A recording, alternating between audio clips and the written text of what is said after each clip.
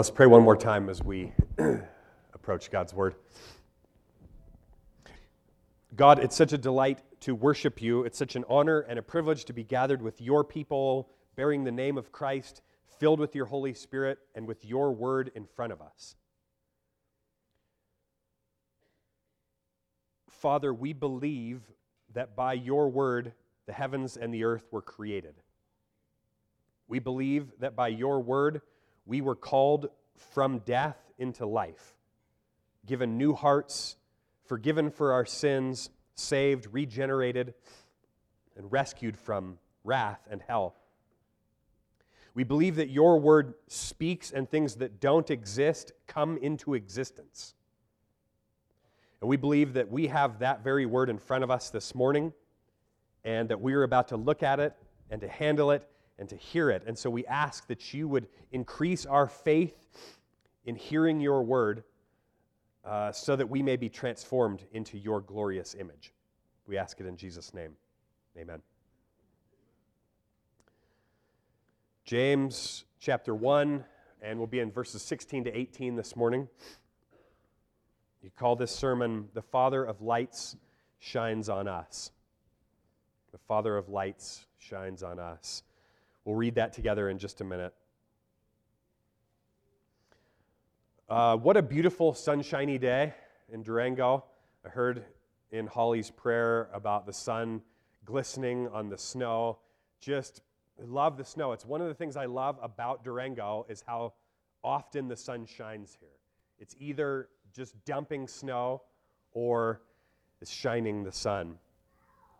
And while we were visiting family in the Northwest this last summer, one of my nephews commented on some of the pictures that we as a family post on social media, and he said, it's just like the sun shines all the time down there or something.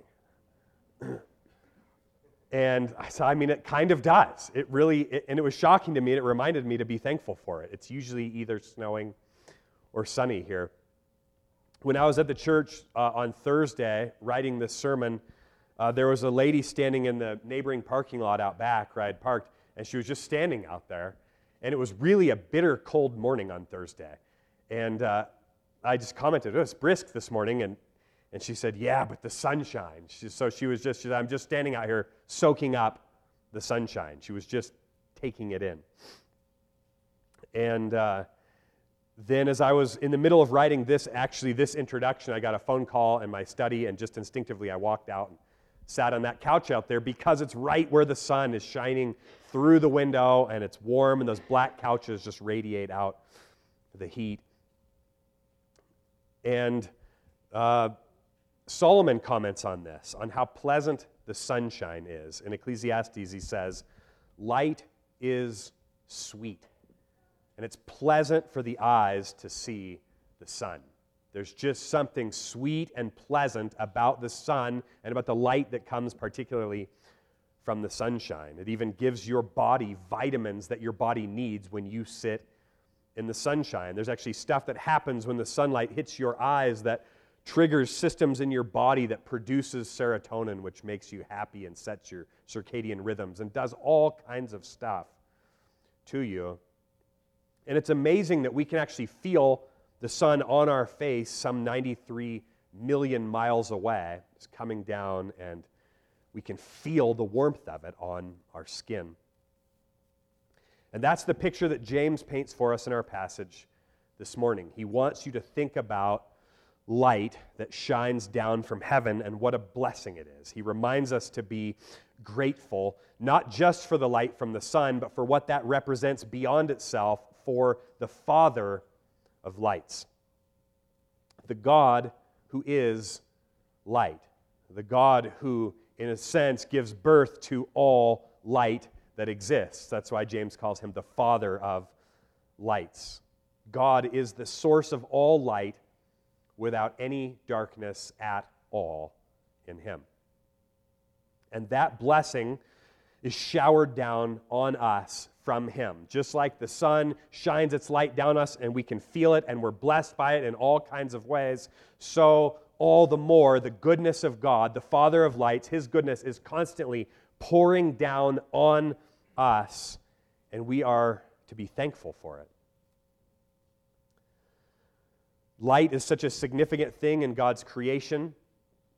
If you remember what Matt read us from Genesis chapter 1, what was the first thing that God spoke into the heavens and the earth in creation? Let there be light. And then it says that God saw that the light was good.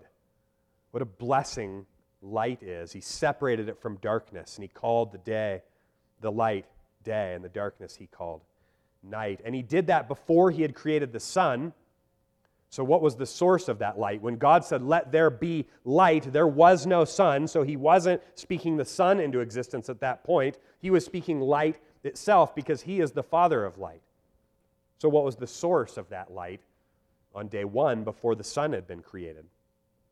The Bible suggests that it came from the Father of lights himself when it shows us the end of all things in the new heavens and the new earth, where it says that the city has no need of sun or moon to shine on it, for the glory of God gives it light. And its lamp is the Lamb. So the sun is just a shadow. The sun is just a metaphor. The sun is just a mediation of light, but all light comes from God. He is the true light, which enlightens everything, and he has come into the world in the person of Jesus Christ. And Jesus is good and pleasant to us, isn't he? And James wants us to remember that. And so he's going to show us three things this morning in James chapter 1. First, that every good thing is a gift of God shining down on us. Secondly, that this good God who shines down on us has no darkness. And third, that God has shown his perfect light on us in his word to recreate us for his glory. So let's look at James 1, 16 to 18.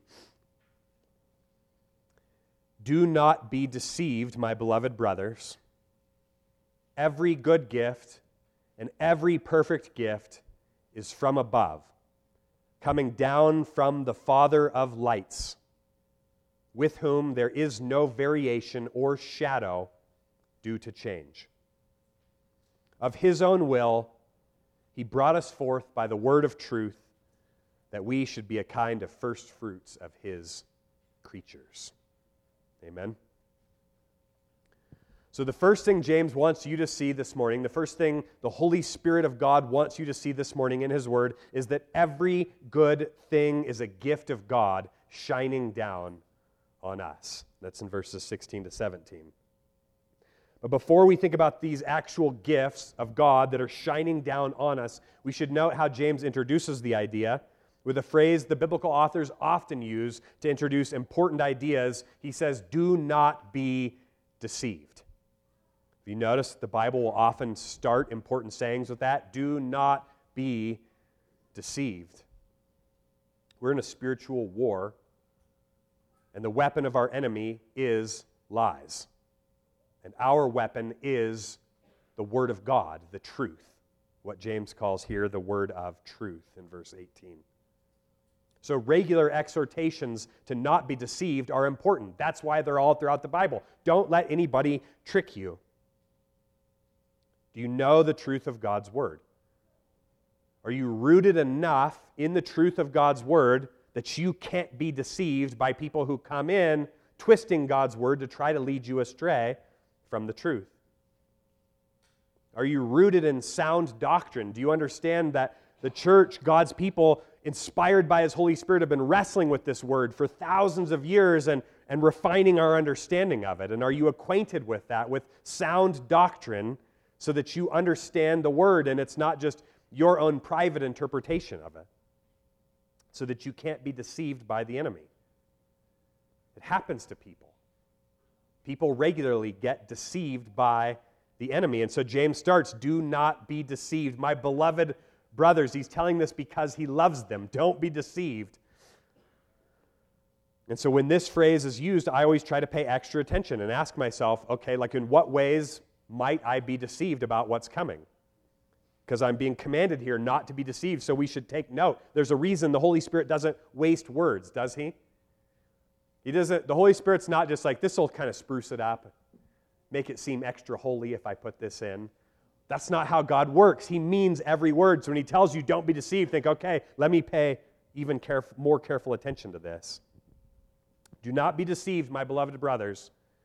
Every good gift and every perfect gift is from above, coming down from the Father of lights.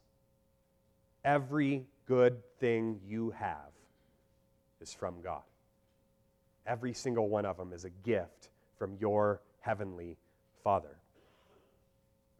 Even your hardships and trials, and isn't this what James has been showing us over and over throughout this first chapter? Even your hardships and trials are gifts from God to test your faith and build you into spiritual endurance and toughness to endure to the crown of life.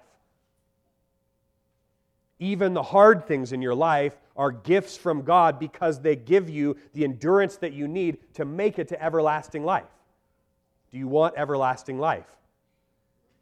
Do you want it bad enough to have to endure some trials in order to get it?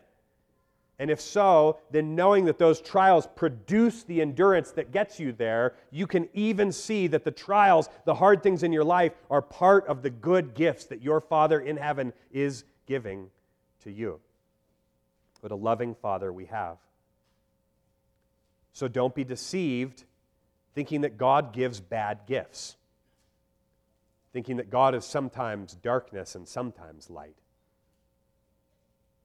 One way we might be deceived about this is thinking that we got the good stuff on our own apart from Him. Right? He gives me salvation and forgiveness of sins, and that's nice, and that's good. I need that. But I, got my house and my car and my money and my stuff. I did that. And, I'm really grateful that God gave me some of those spiritual things. But that's not how it works. God gives you everything. Don't be deceived. The devil would love to tempt you with pride, thinking that you autonomously got the light you have on your own apart from God. Any light you have is a gift from God, and you may not boast in it. Or the devil would love to deceive you into the sin of double-mindedness, thinking that the hard things in your life mean that God doesn't love you, that God isn't good, that God isn't coming through on His promises, that God isn't all that He said. Maybe He's a little too good to be true, that His promises don't all the way come to pass. And the enemy would love to deceive you about that. Are you ever tempted by that? When hard things come, to think, God, don't you love me? Aren't you merciful? Why would you bring this into my life? Don't be deceived. Every good gift and every perfect gift is from above, coming down from the Father of lights. If you would stop and try to count all the good gifts and all the perfect gifts that are coming down to you from the Father of lights right now, how would that change your mindset? If you just stopped and just started counting them and started thinking about all the wonderful things that you have right now from God. Does it happen to any of you guys that some mornings you wake up and your mind just starts listing off all the problems in your life? All the things that aren't going to be good that day, all the things that you don't like, all the inconveniences. Does it happen to you? You wake up some mornings and it's just a tally just begins. You don't even have to try. It just starts going through, I got this problem and this problem and this problem and this problem. But it's so valuable to stop. Martin Lloyd-Jones says, stop just listening to yourself and start preaching to yourself. Don't just let that list of all the things that are wrong and all the things we might be bitter about or complain about just run and be, and actually there's a few more I could add to that, but instead stop that and say, what are all the things that I have to be grateful for? What are all the things that God is shining down from heaven on me right now? To think of all the good that God is doing. I think the enemy really wants to deceive us on this. I think he really wants us to go through life just grumbling and not thinking about how good and how generous our Father in heaven really is. We've got to just stop and count. Just count our spiritual blessings. They're enumerated in Ephesians 1. We can just open up our Bible and look at Ephesians 1 and think about our adoption in Christ Jesus and the forgiveness of sins and our predestination from before the foundations of the earth and our sanctification and our union with Christ and all the blessings that we have. You can think about our social blessings, our church family that we have, our family, our friends, all the people that God has brought into our life to do us good. We can think about our practical blessings and getting to live in Durango and having jobs to work so that we can provide for our families and have what we need. And having a home and having food and on down the list, even to the smallest possible things. If you're struggling with bitterness or with a lack of thanksgiving, with a lack of rejoicing in all circumstances, just get a piece of paper and start writing down 3 things that you're thankful for every single day. And just start making a list and practicing thankfulness. Because God really is pouring out good gifts and perfect gifts on us all day long, every single day. And even at night, while we're asleep, unconscious, He is just doing us good. And it's so good to remember that. I didn't really think about how full of sunshine all my pictures are because it's just where I live. I'm just used to it. Durango is just really sunny. Until my nephew said that. And it was like, oh man, it is really sunny in Durango. And what a blessing that is. It's good to stop and remember and give thanks. And in the same way, we shouldn't forget how abundantly generous God is to us because we just live in it and swim in it every single day. It's just where we live in the blessing of God. But we shouldn't take it for granted. We should stop and think about it and enjoy it and thank Him for it. And know that God's gifts are good and perfect, even the hard ones. Even the tests that He sends to purify us are perfectly good. So that's the first thing that James shows us, that every good gift and every perfect gift is from above, coming down from the Father of lights. And the next thing that he wants us to see is that this God of light, who gives these good and these perfect gifts, has no darkness in Him at all. And that's verse 17. Every good gift and every perfect gift is from above, coming down from the Father of lights, with whom there is no variation or shadow due to change. These gifts are not accidental. They're not impersonal. They're not automatic. They're not random. All the good things in your life are personal gifts, personalized gifts from a personal God, a loving Father. Notice that James doesn't call Him the manufacturer of lights. All good gifts come from the great factory of lights in the sky. Not the abstract source of lights, not even just light itself as an abstract, impersonal concept, but the Father of lights. Our society today is falling apart. One major source of the collapse and the sorrow and the hardship and the decay is the lack of good, faithful, loving fathers. But the world, the creation, is not fatherless.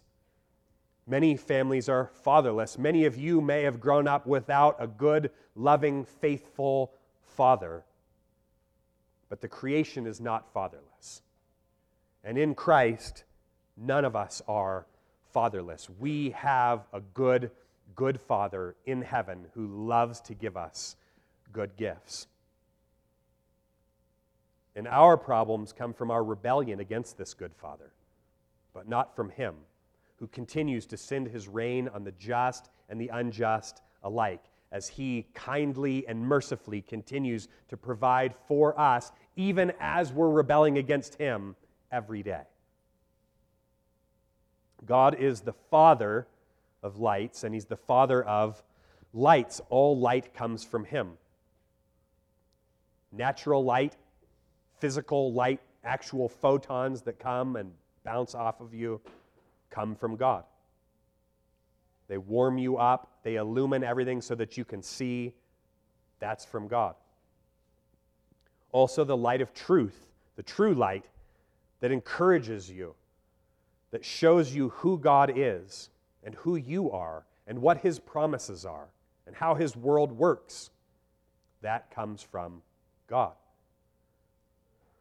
Truth is not automatic. Truth is not abstract. Truth and understanding are a gift that come from God. Imagine the chaos in your mind if there were no truth that you knew you could grab a hold of. If there was nothing that you knew was nailed down. Imagine the chaos of trying to live in a world in which there were no fixed points.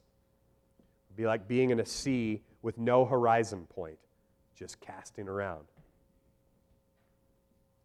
The light of goodness comes from the Father of lights, in which God is faithful to us and shows us the way to live virtuously in this world. All light comes from God. Physical light, the light of truth, moral light. When the Gospel of John talks about light, when 1 John, which is infused with this theme of light, talks about light, it's talking about truth and goodness. All light comes from God, who is the Father of lights. And this Father of lights does not change. Every good gift and every perfect gift is from above, coming down from the Father of lights, with whom there is no variation or shadow due to change. God is immutable. He does not change. He is good, He is light, He is truth, and He is always completely and perfectly so. There is no variation, there's no change, there's not even a shadow from turning. That's literally what it says. There's no shadow from turning. God is light, and He's not crooked in one spot such that it casts a shadow from Him. He just is pure light. As John says it in 1 John 1:5, God is light, and in Him is no darkness at all. There's none. Both of them pile up the words to communicate this, right? John says, God is light, and in Him is no darkness at all. He piles on the words to show you there's no darkness, not even a little bit. James is doing the same thing. With Him, there's no variation. There's not even a shadow due to turning. There's none. There's no hint of darkness. God is all light, and He does not change. He's perfect and infinite and eternal. As the London Baptist Confession says, He is self-existent and infinite in being and perfection. He is unchangeable, immense, eternal, incomprehensible, almighty, in every way infinite, absolutely holy, perfectly wise, wholly free, completely absolute. God is unchanging because there is nothing for Him to grow into. There is no way for God to improve on His being. There is no way for Him to become more powerful, more knowing, more loving. God is infinite. And there's no lack such that He could grow to expand His abilities, to expand His goodness. He is fully good. There's no variation, no shadow due to change. There is nothing that God could change to that would not make Him less than He is, and He will never deny Himself. There's no shadow cast from turning. It's all only pure light coming forth from God. Don't be deceived about who God is. Don't listen to the slander against Him that comes constantly from the world, from the devil, or from your own flesh.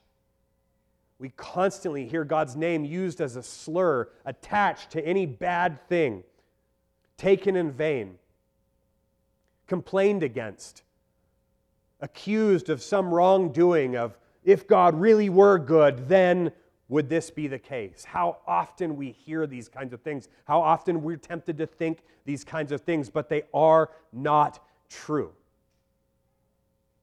We should rather meditate on God's infinite goodness. We should fix it in our minds and give thanks to Him continually that God is the Father of lights, with whom there is no variation or shadow due to change. He is perfect. And what comfort flows from that truth? The third point James wants us to see is that God has shone his perfect light on us to recreate us for his glory. To illustrate this point, James goes to the pinnacle of the light that God has shone on us. Every good gift comes from God. Every perfect gift comes from God. But he goes to the greatest gift of all, our salvation, in order to illustrate it. And in this one short verse, James tells us all kinds of things about God's abundant generosity in our salvation.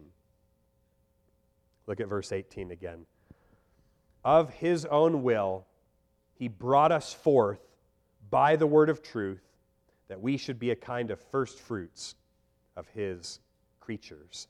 This is the pinnacle of the good and perfect gifts that God is shining down on you from heaven. The central focus of the salvation that James highlights here is our being born of God. The center of verse 18 is that he brought us forth. It tells us how he did it. It tells us why he did it. It tells us to whom he did it. But the central idea is he brought us forth. The word doesn't just mean to bring something to the front, but it means to give birth to something, to bring something into being. God has birthed you. He has brought you into being. It's what theologians call regeneration. Watch how John traces the same path from the light of God shining into the world to the new birth. Listen to the Gospel of John, chapter 1. Try to trace this theme. It's the same thing. I think James probably has this passage in mind. It goes from God, his light shining down on us in Christ, to our being born again. In the beginning was the Word, and the Word was with God, and the Word was God. He was in the beginning with God. All things were made through him, and without him was not anything made that was made. In him was life, and the life was the light of men. The light shines in the darkness, and the darkness has not overcome it. There was a man sent from God whose name was John. He came as a witness to bear witness about the light, that all might believe through him. He was not the light, but came to bear witness about the light. The true light, which gives light to everyone, was coming into the world. He was in the world, and the world was made through him, yet the world did not know him. He came to his own, and his own people did not receive him. But to all who did receive him, who believed in his name, he gave the right to become children of God, who were born not of blood, nor of the will of the flesh, nor of the will of man, but of God. The light came into the world to make people children of God by having them be born again by the will of God. Jesus is the true light of men. He has shone in the darkness. God wanted his blessings to be, he wanted you to see just how real and tangible and personal they are. And so he sent his very Son, light itself, into this world to live and to walk among us, so that all who believe in him are born again of the Spirit. He gave the right to become children of God, who were born not of blood, not just your natural birth. That's not what he's talking about. In one sense, God has given us all life, that you're born, that you're here, that you're taking breath. God gave that as a gift to you, but that's not the birth that John's talking about. Not of blood, nor of the will of the flesh, nor of the will of man, not something that you worked up, not something that you did or accomplished, but of God. You have been born of God. You who have believed in the Lord Jesus Christ. You have been born again. You have been recreated. You have been regenerated by the Spirit of God. We are children of the light, born of the true light of God that has come into the world in the person of Jesus Christ. If you've put your trust in God, repented of sin, you have been born again. You have been regenerated, recreated, brought forth by the word of truth. as James says. And this new birth, this being brought forth by the word of truth, is crucial. Because Jesus says that unless you're born again, you cannot see the kingdom of God. What a gift that God has sent down from heaven for you. You were dead in the trespasses and sins in which you once walked, following the course of this world, following the prince of the power of the air. But you have been made alive together with Christ. By grace, you've been saved. You've actually been given real, actual life from the dead in your inner being. You have been made alive to the glory of God. You have been given a new heart so that you can obey Him and walk in His ways. You have been made saints or holy ones of God by the gift from heaven. So that's James's first point, is that of God's own will, He brought us forth by the word of truth. He tells us the source of our new birth, the means of our new birth, and the goal of our new birth, all in this one little verse, because He wants us to meditate on all the goodness that God has rained down on us in Christ Jesus. Meditate on it. Dwell on it. If you're bored by it, what are you thinking? First, the source of our new birth from God. Of His own will, He brought us forth. This was the same thing John 1 said, right? Those who were born not of blood, not of the will of the flesh, not of the will of man, but of God. And so James says, of His own will, He brought us forth. This new birth is not a physical birth of blood, it's a spiritual birth. It didn't come from the will of the flesh, not of the will of man. Did you ask yourself, did you will yourself to be born the first time? Just like of blood in your body. Did you will yourself to be born? Did anyone consult you?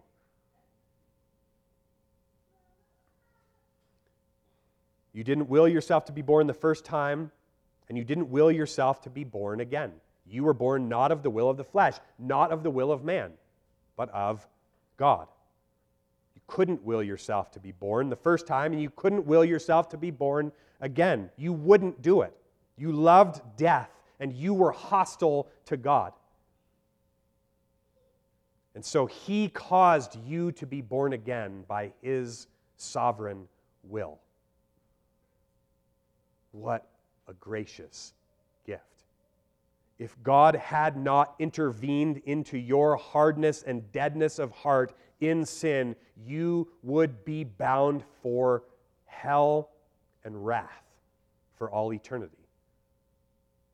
But God intervened with His mercy and His grace to cause you to be born again, to trust in Him, to forgive you for your sins, so that you are headed for the crown of life. What a wonderful gift. How merciful of God to intervene as you were happily headed to hell. Not wanting Him, not choosing Him, but rebelling against Him. But He stepped in and in His sovereign mercy gave you faith and repentance and new life in Him. What a wonderful God. Of His own will, He brought us forth. What completely undeserved blessing. What grace God has shown to you. Next, James shows us the means of our new birth. So that's kind of the source of it. Of His own will, He brought us forth. And He tells us the means God used by the word of truth.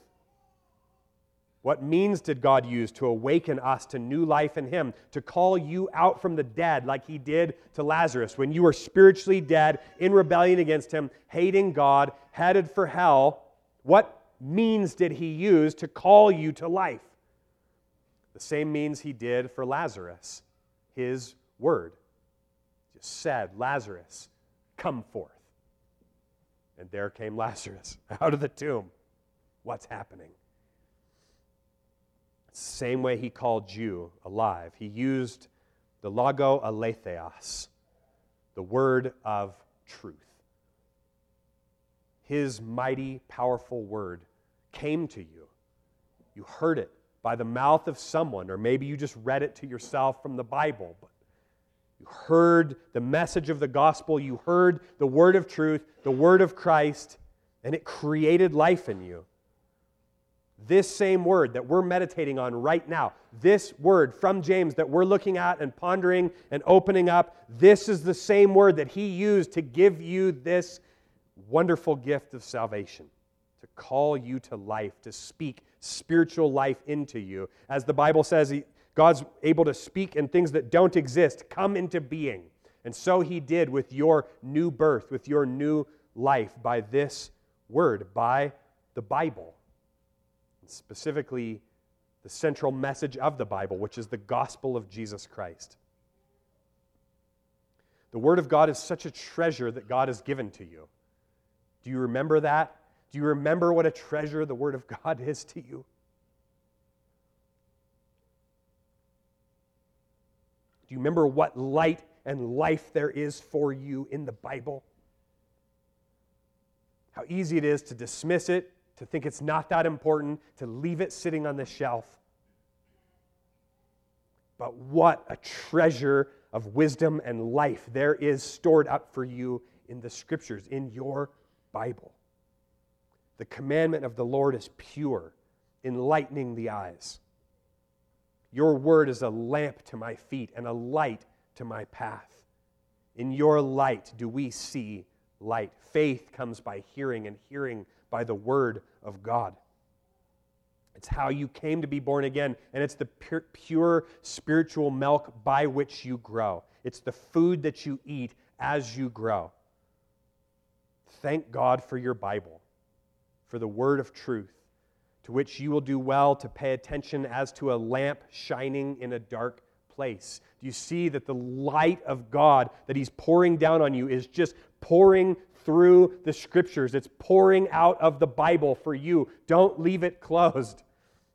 Open it up and take it in, and open it up and read it to your family, and read it to your children, and read it to your spouse, and read it with your friends, and proclaim it to anyone who will listen. And thank the Father of lights for giving you the light of His word, and walk by it. Know it, and learn it, and study it, and read it, and meditate on it, and pray through it, and believe it, and talk about it, and obey it, and teach it, and proclaim it, and spread it. It is the word of life. So right at the heart of the good gifts that God is shining down from heaven is our salvation, our being born again. We've seen that it's from His will, it's through the word of truth, and lastly, He tells us the goal for which we were born again, the end, the aim, that we should be a kind of first fruits of His creatures. This is a striking thing to say, that we should be a kind of first fruits of His creatures. What's the goal of God choosing us according to His will to regenerate us by the means of His word? It's so that we can be a kind of first fruits of His creatures. What are the first fruits? This isn't just an empty metaphor. The first fruits are what belong to God. The first fruits are what you bring to God. As part of the Passover festival, Israel was to bring the first fruits of their harvest. When the land was just starting to produce fruits, they were to take the very first fruits. Like in our garden, we have raspberries, and we watch, and strawberries, and we go out and we watch and we look, and we find, and everybody's really excited when the first strawberry comes and turns red on the vine. And who gets to eat it, right? It's an honor of who gets to eat that first strawberry that comes out. Who gets to eat that first plump raspberry? Who gets to have it?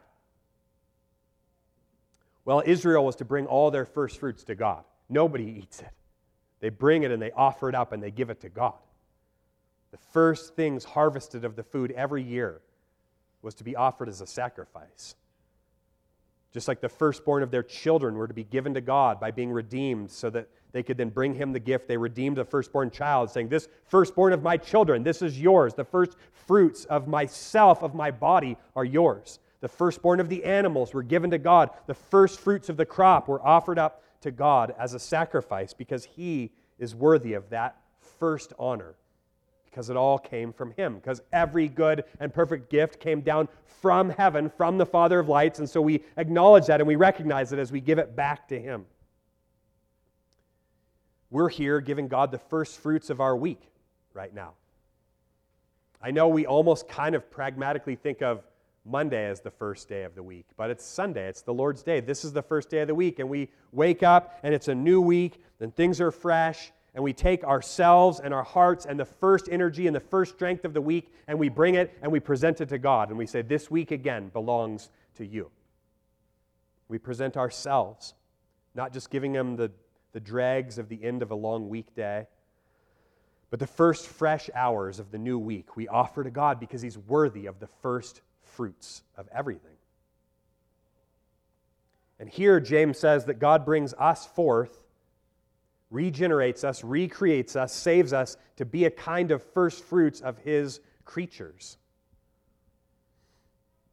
He gives us new life, he makes us his own, and then he gives us to himself as the first fruits of all mankind.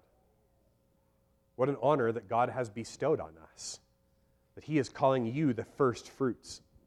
You who have been born again, he separates out from all of his creatures. He separates you out. He bestows on you the honor of being the first fruits of all his creatures, which he then offers up to himself, that you would be presented to God as a first fruit offering. It's only by his grace, only by his will that we could be counted as such a thing. I mean, me, who was a rotten apple, not worthy to be presented to God. The kind of fruit that rotted before it even came to full ripeness and just fell on the ground and was there rotting.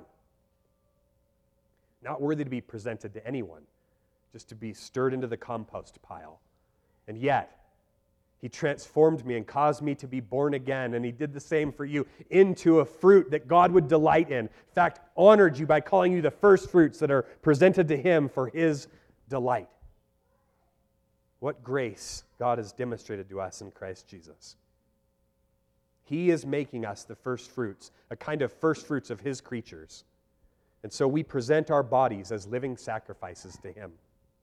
We give him ourselves, we give him our lives, we give him our hearts to do with whatever he sees fit. And we do it overflowing with thankfulness to the Father of lights, who gives every good gift and every perfect gift from heaven. Do you perceive with the eyes of faith the light of God shining upon you? Do you see how much grace he is showering down upon you from heaven? Rejoice, give thanks, and praise the Father of lights. Amen.